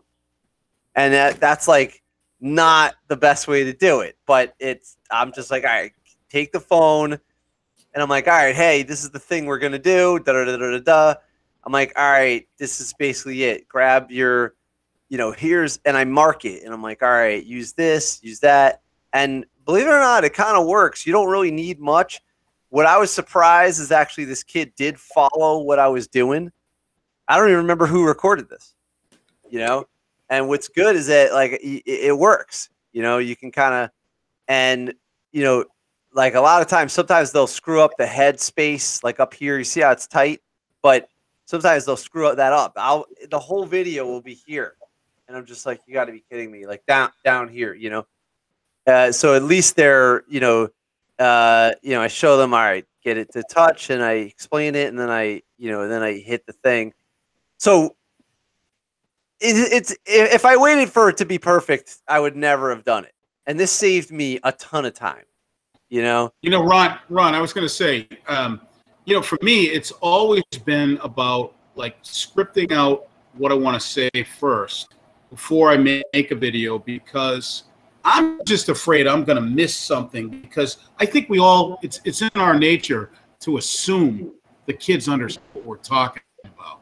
Yeah. So I just think I think of it from the very minute details, like, okay, well, this is a pencil, okay, and then I might even give them a little history about the pencil, and this is how, when you're drawing something, you should be holding the pencil. It doesn't mean that you can't hold it a different way, but to get the most effect out of certain things, this is the way you do it, right? And then a T-square or a triangle. I mean, because we do a lot of manual drafting and drawing tools first before we get into CAD and computer-aided industrial design and that stuff. And just because I know that kids get so frustrated, a kid sawing with an X-Acto knife a piece of cardboard, like literally using it as a saw. And I know Mark's laughing because he knows. It's just like, oh my good God, Well, I have students that use the file and they just run it backwards. They just go like this on it. Yeah. That they're only touching the material on the backstroke, and I'm like, that doesn't work that way, Yeah. When we were in person, I would have them file, and I would teach them how to file, and I would teach them how to use the hacksaw, and all these very basic things that I talked about earlier that a lot of students just have no inherent knowledge of, because they never cut a piece of wood that they got from the construction site down the street and tried to make something out of it. But I wanted to comment, if I could, for a second, to Tim. I totally can relate to your trepidation about putting yourself on the camera and running the risk of, being criticized, unfairly or even fairly. It's hard to take people saying negative things about what you've done, especially when you've put so much work into it, and it represents a body of work that you've developed over a long period of time. But, somebody that I'm a huge fan of, and some of you maybe are aware of this guy, Tim Hunkin from England. He used to host a show with Rex Garrett called The Secret Life of Machines. And it was originally aired in the 90s, I believe it was. I think the mid 90s or early 90s. And then it got picked up by American television. It was a BBC program. And this guy's my hero. He really is in so many different ways. And one of the things that's really nice is that in the episodes of the TV show, they make mistakes, and in fact, he has re-released restored versions of the TV shows of many of the different episodes. And at the end of these newer versions, these cleaned up versions, he does a little talk about like what went wrong and what was fun, and things he was disappointed in. My point is that it's never perfect, and he now has a series called The Secret Life of Components, which has been filmed recently. He's a much older man than he is here in this video, and he talks about, oh well, there were comments that I miscategorized this, or I didn't explain this thoroughly, or I had a fact incorrect, and he admits to that.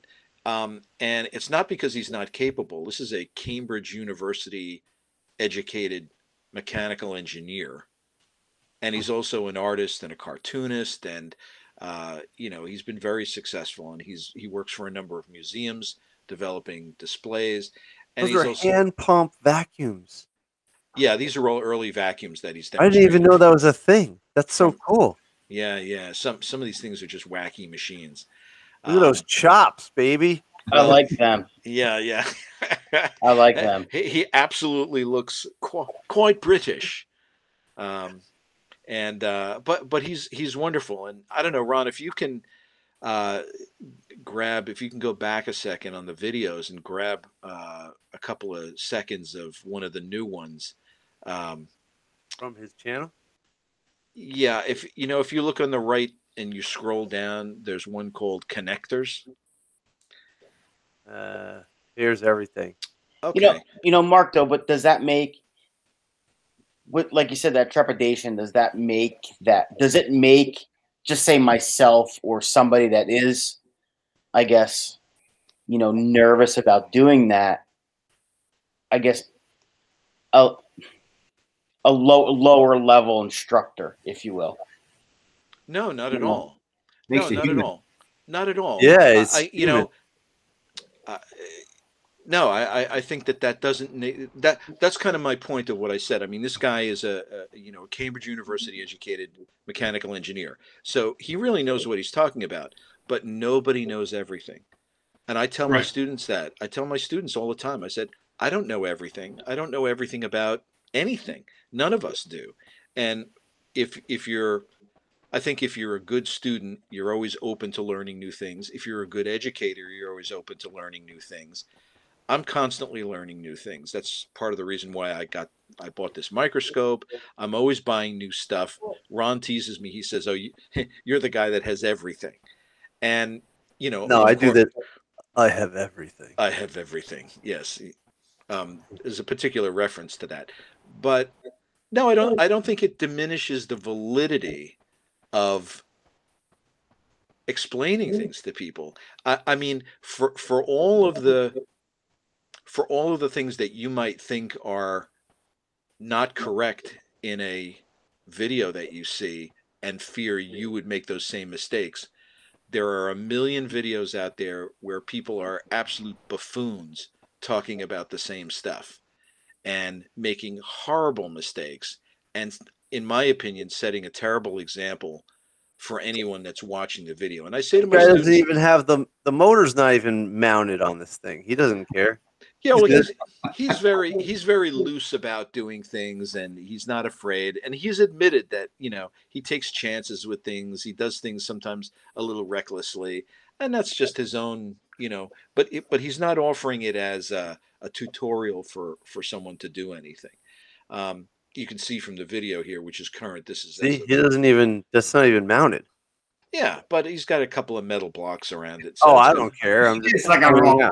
That's good enough. That's good enough. That's Ron style right there. Yeah, totally. Absolutely. Yeah, I don't care. Clamp it down. Why? Yeah, it's fine. But you know what I would say? Oh god. Oh wow. What the hell is this? It's a model. It's a giant switch that he made. The fuck is this? It's a contact switch that he made.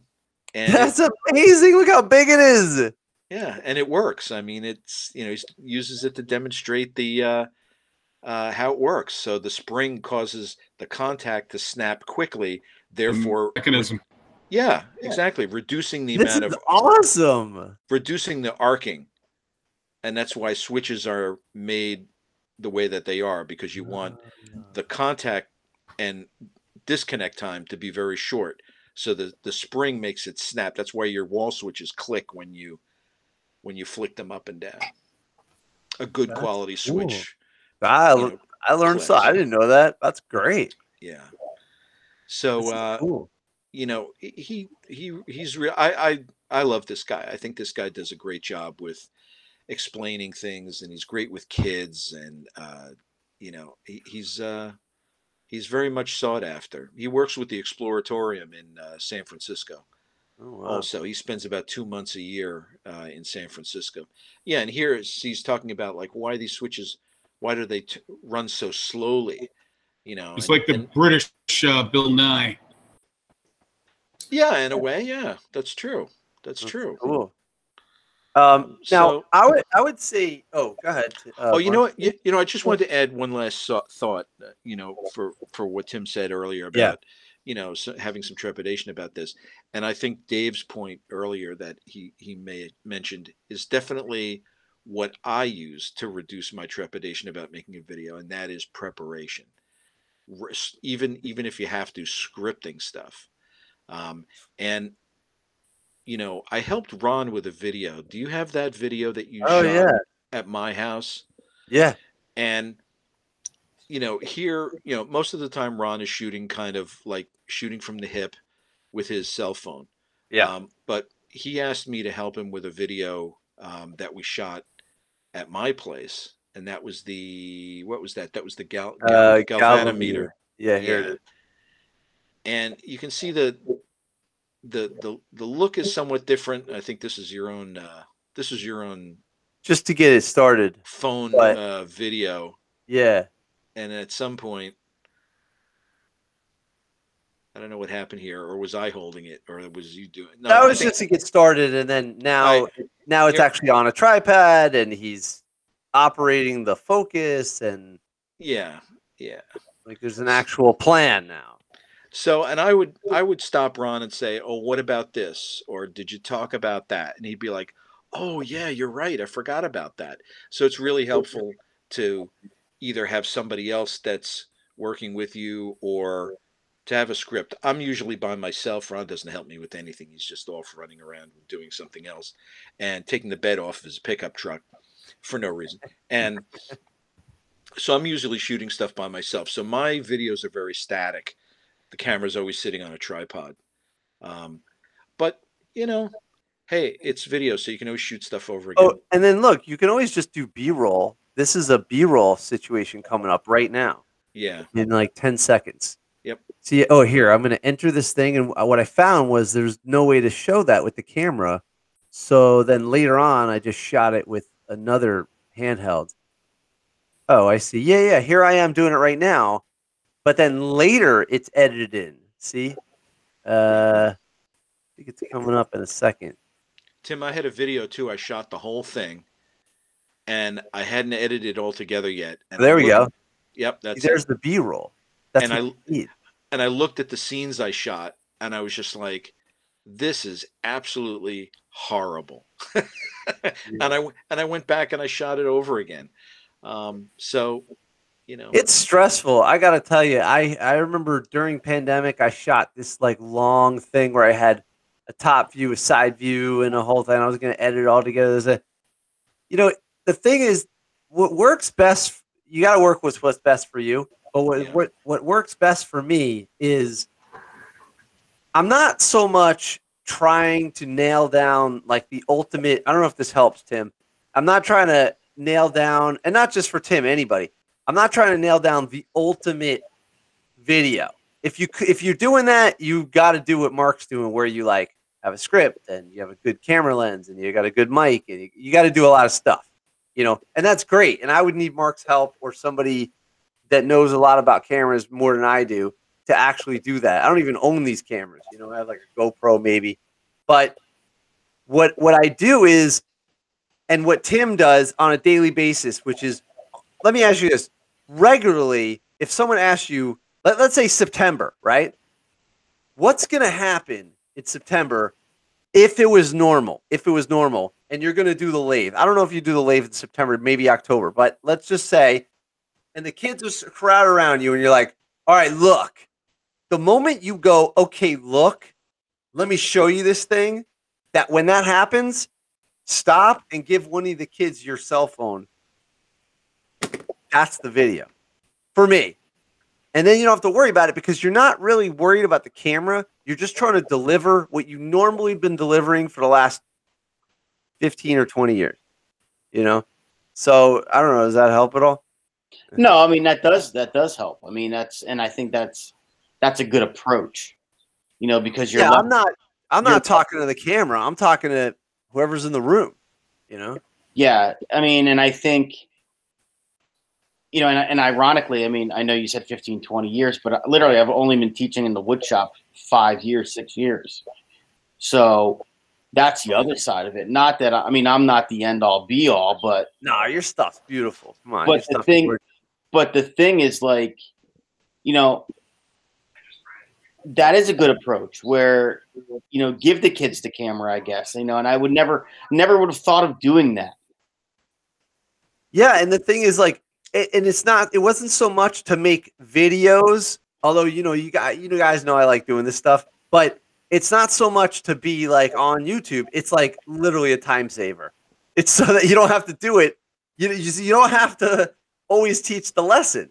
I literally am like, oh, you want to learn the drill press? You never use a drill press? Okay, watch this. Email it to them. They watch it and they're like, okay, I know how to use it now. And I'm like, no, you don't. Let me see. And then there they are. They're like following the procedure.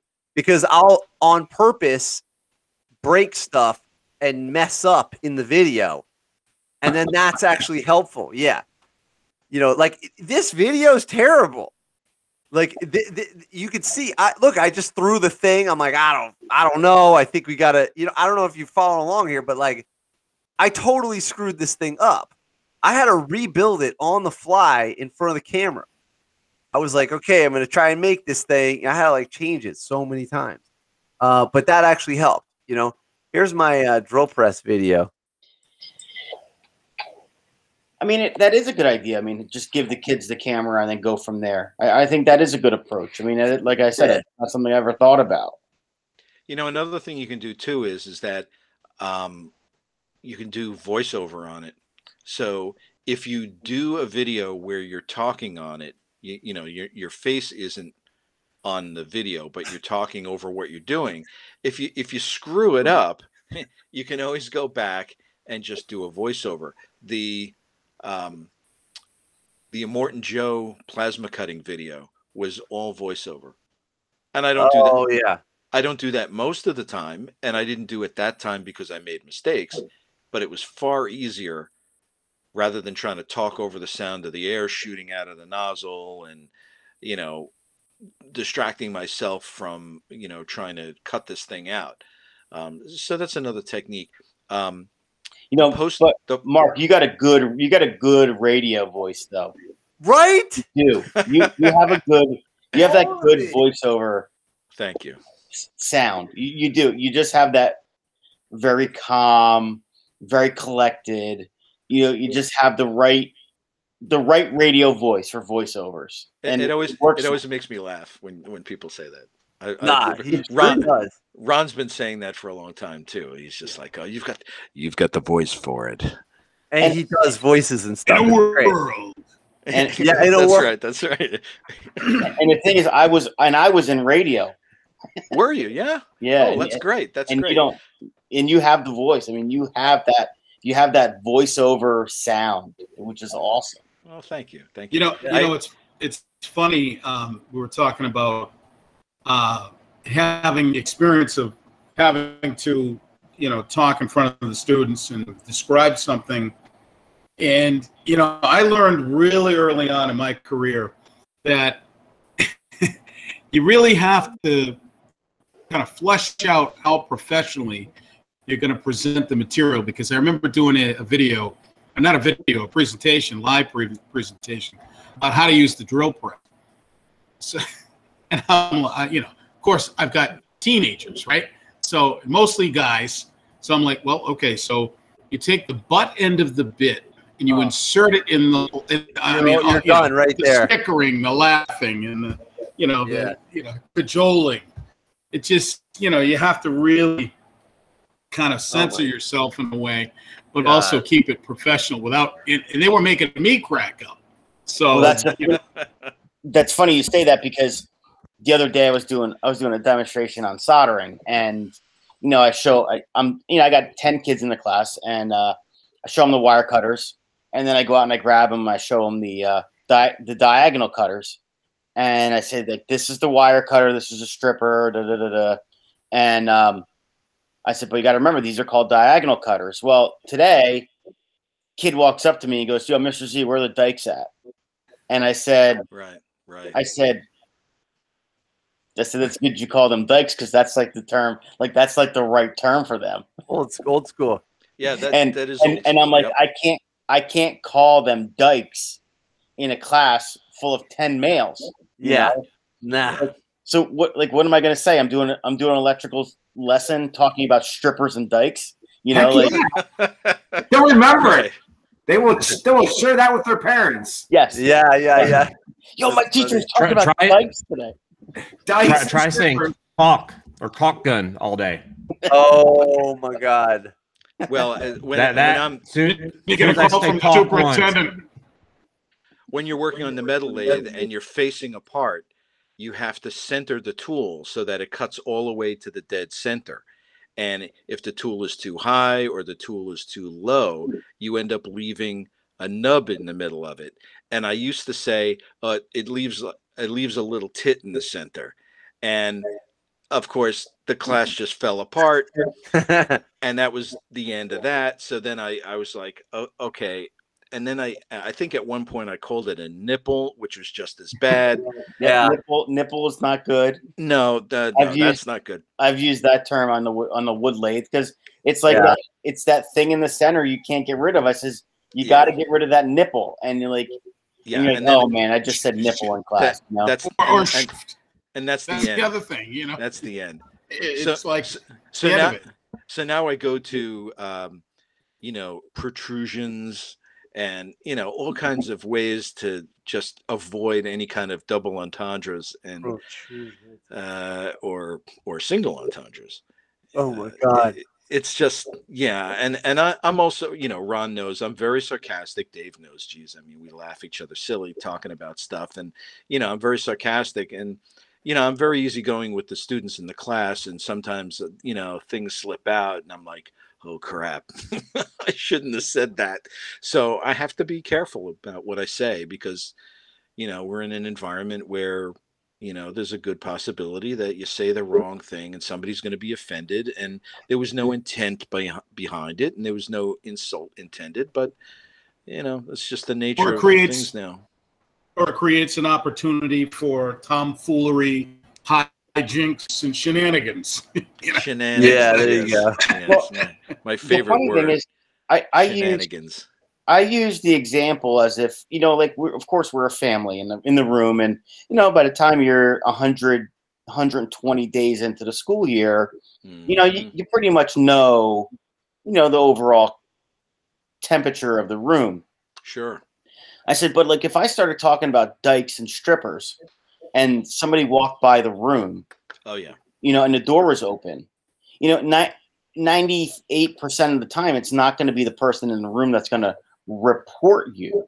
Right. It's that miscellaneous person that walks by and says, I heard a teacher talking about dikes, strippers, and nipples, and then that's what I get. And then that's what I get worried about. It's that random person that, so, you got to eliminate that terminology as best you can. Yeah. Right. Well, if the 2-drink minimum wasn't added into that equation, you'd be okay. Tim, please report to the superintendent's office. Tim, report to the superintendent's office. Well, what I do now. I let those words stay in there, so because it grabs the kids' attentions and they remember. I say, screw it. Actually, I say screw it and nail it. In my Well, joke, I cannot believe what I get I'll away cut the with. tip. Yeah, with the caulk. with the caulk. As soon as like, and I ask him who wants to be the caulk master, and then I just let him go. And Say, you know why what? fight And then it? yeah, Dave, it's why fight it? It's gonna because here's the thing: those kids are gonna say way more rated R stuff than me making or letting them say caulk or nailing it, screwing it. That's true. Wood. I mean, you can't get around it, and it's part of it. But the thing Well, is, then they remember. It is part of it. It is part of it, and it is, and that's why I said you got to read the temperature of the room. I mean, that's the other thing too. So, yeah, you got to know what your surroundings are. Dave, how do you say? How do they say caulk in Boston? I won't there. Put it this way. They say, instead of gorgeous, they say everything is gorgeous. Yeah. That's funny. But I mean, it's it's definitely, that's the other thing, is the accents. And I have a lot of girls in my class too, so that makes it doubly important to watch what you're saying. At the same time, when I get to know the students in the class, it can get a little salty at times, and I think it disarms them and it makes me look less of a stiff, because, they look at me and they're like, yes, Mr. Balzarette, and I'm like, all right, as you were, it's just, and it relaxes them a little bit. I believe in having the classroom environment, regardless of what I'm teaching, whether it's math or welding, that the students are relaxed, because I don't think nobody performs well when they're under a lot of tension. I use a megaphone. I have one too. I have a megaphone too. I will not ruin my voice yelling over a room full of machinery. Yeah. I've got 6 milling machines and 4 lathes running, and then somebody's plasma cutting with the air. I'm not going to yell over that. So. Yeah, I used this one. I bought it on Amazon. It was $20. It was like one of the best things I ever did. Here you go. You just get one of these. Yeah, that's what I have. That's what I have. Yeah. I'm like, all right, listen up. And they enjoy it because they know that they're yelling too much. And I used to be like, okay, quiet down. You guys got to be quiet. Yeah, okay. Throw that project in the garbage. I just use my best Lee Ermey, and I go, Jesus, hey, rise, smile. That's right. I wanted to show you this before I forgot. When I make the videos, you just make them like really stupid dumb. Like it's a drill press. Oh. There you go. You just got to make it like really obvious, even with the diagonal cutters, because it's a diagonal. That's funny. Yeah, you could just the same way you talk to the kids, you could just have someone record that. And the problem is that actually, what you'd be surprised, speaking of being quiet and loud in the class, when you're recording, they respect that. I have no idea why, but I'm like, all right, quiet on the set, and they quiet, it's gone. There's nothing. The whole class, they're paying attention. So the video camera, for some reason, does something. They're paying attention because it's live. I don't know. I don't get it. I'm letting the kids run the TikTok account next year. Oh hell yeah, yeah. We got to because I don't get TikTok. I don't understand it. Like Instagram, I'm good, but TikTok, so they're pros at it. So I will give them my phone.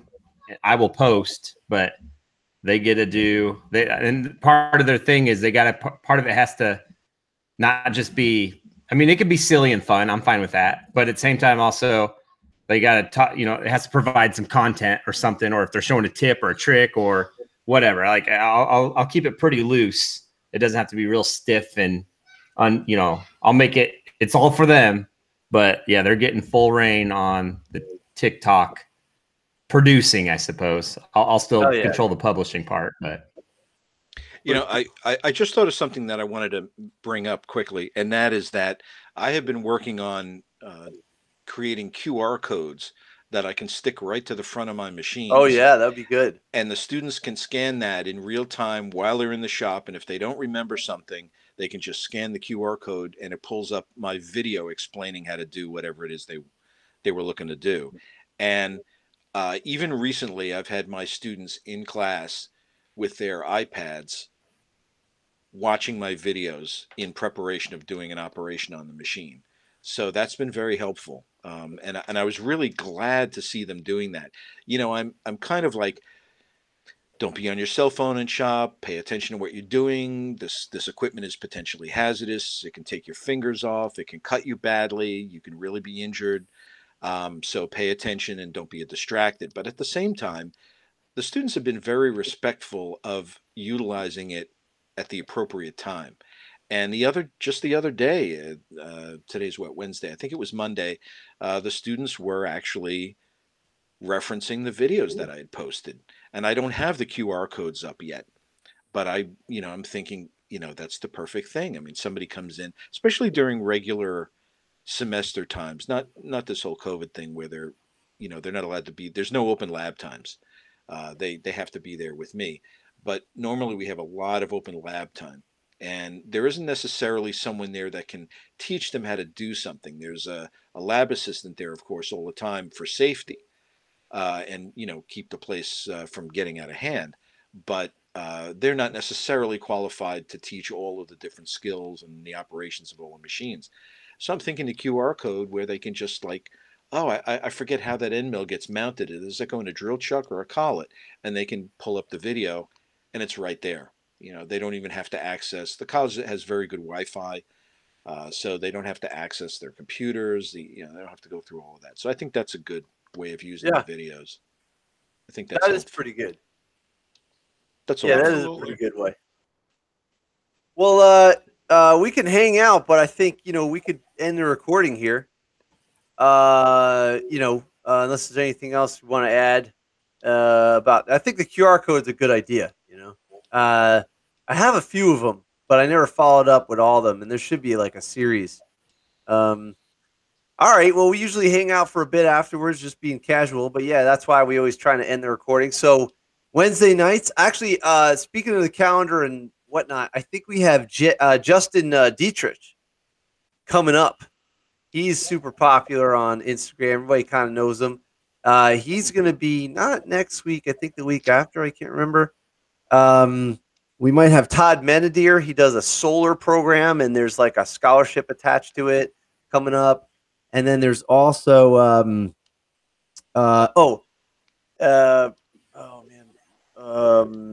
geez, I forgot. I'm so sorry. I forgot her name is Tiffany. Tiffany is a welder, professional welder, but she teaches at a college or a trade school in California. And she's on there, and she does something called the Women's Welding Syndicate.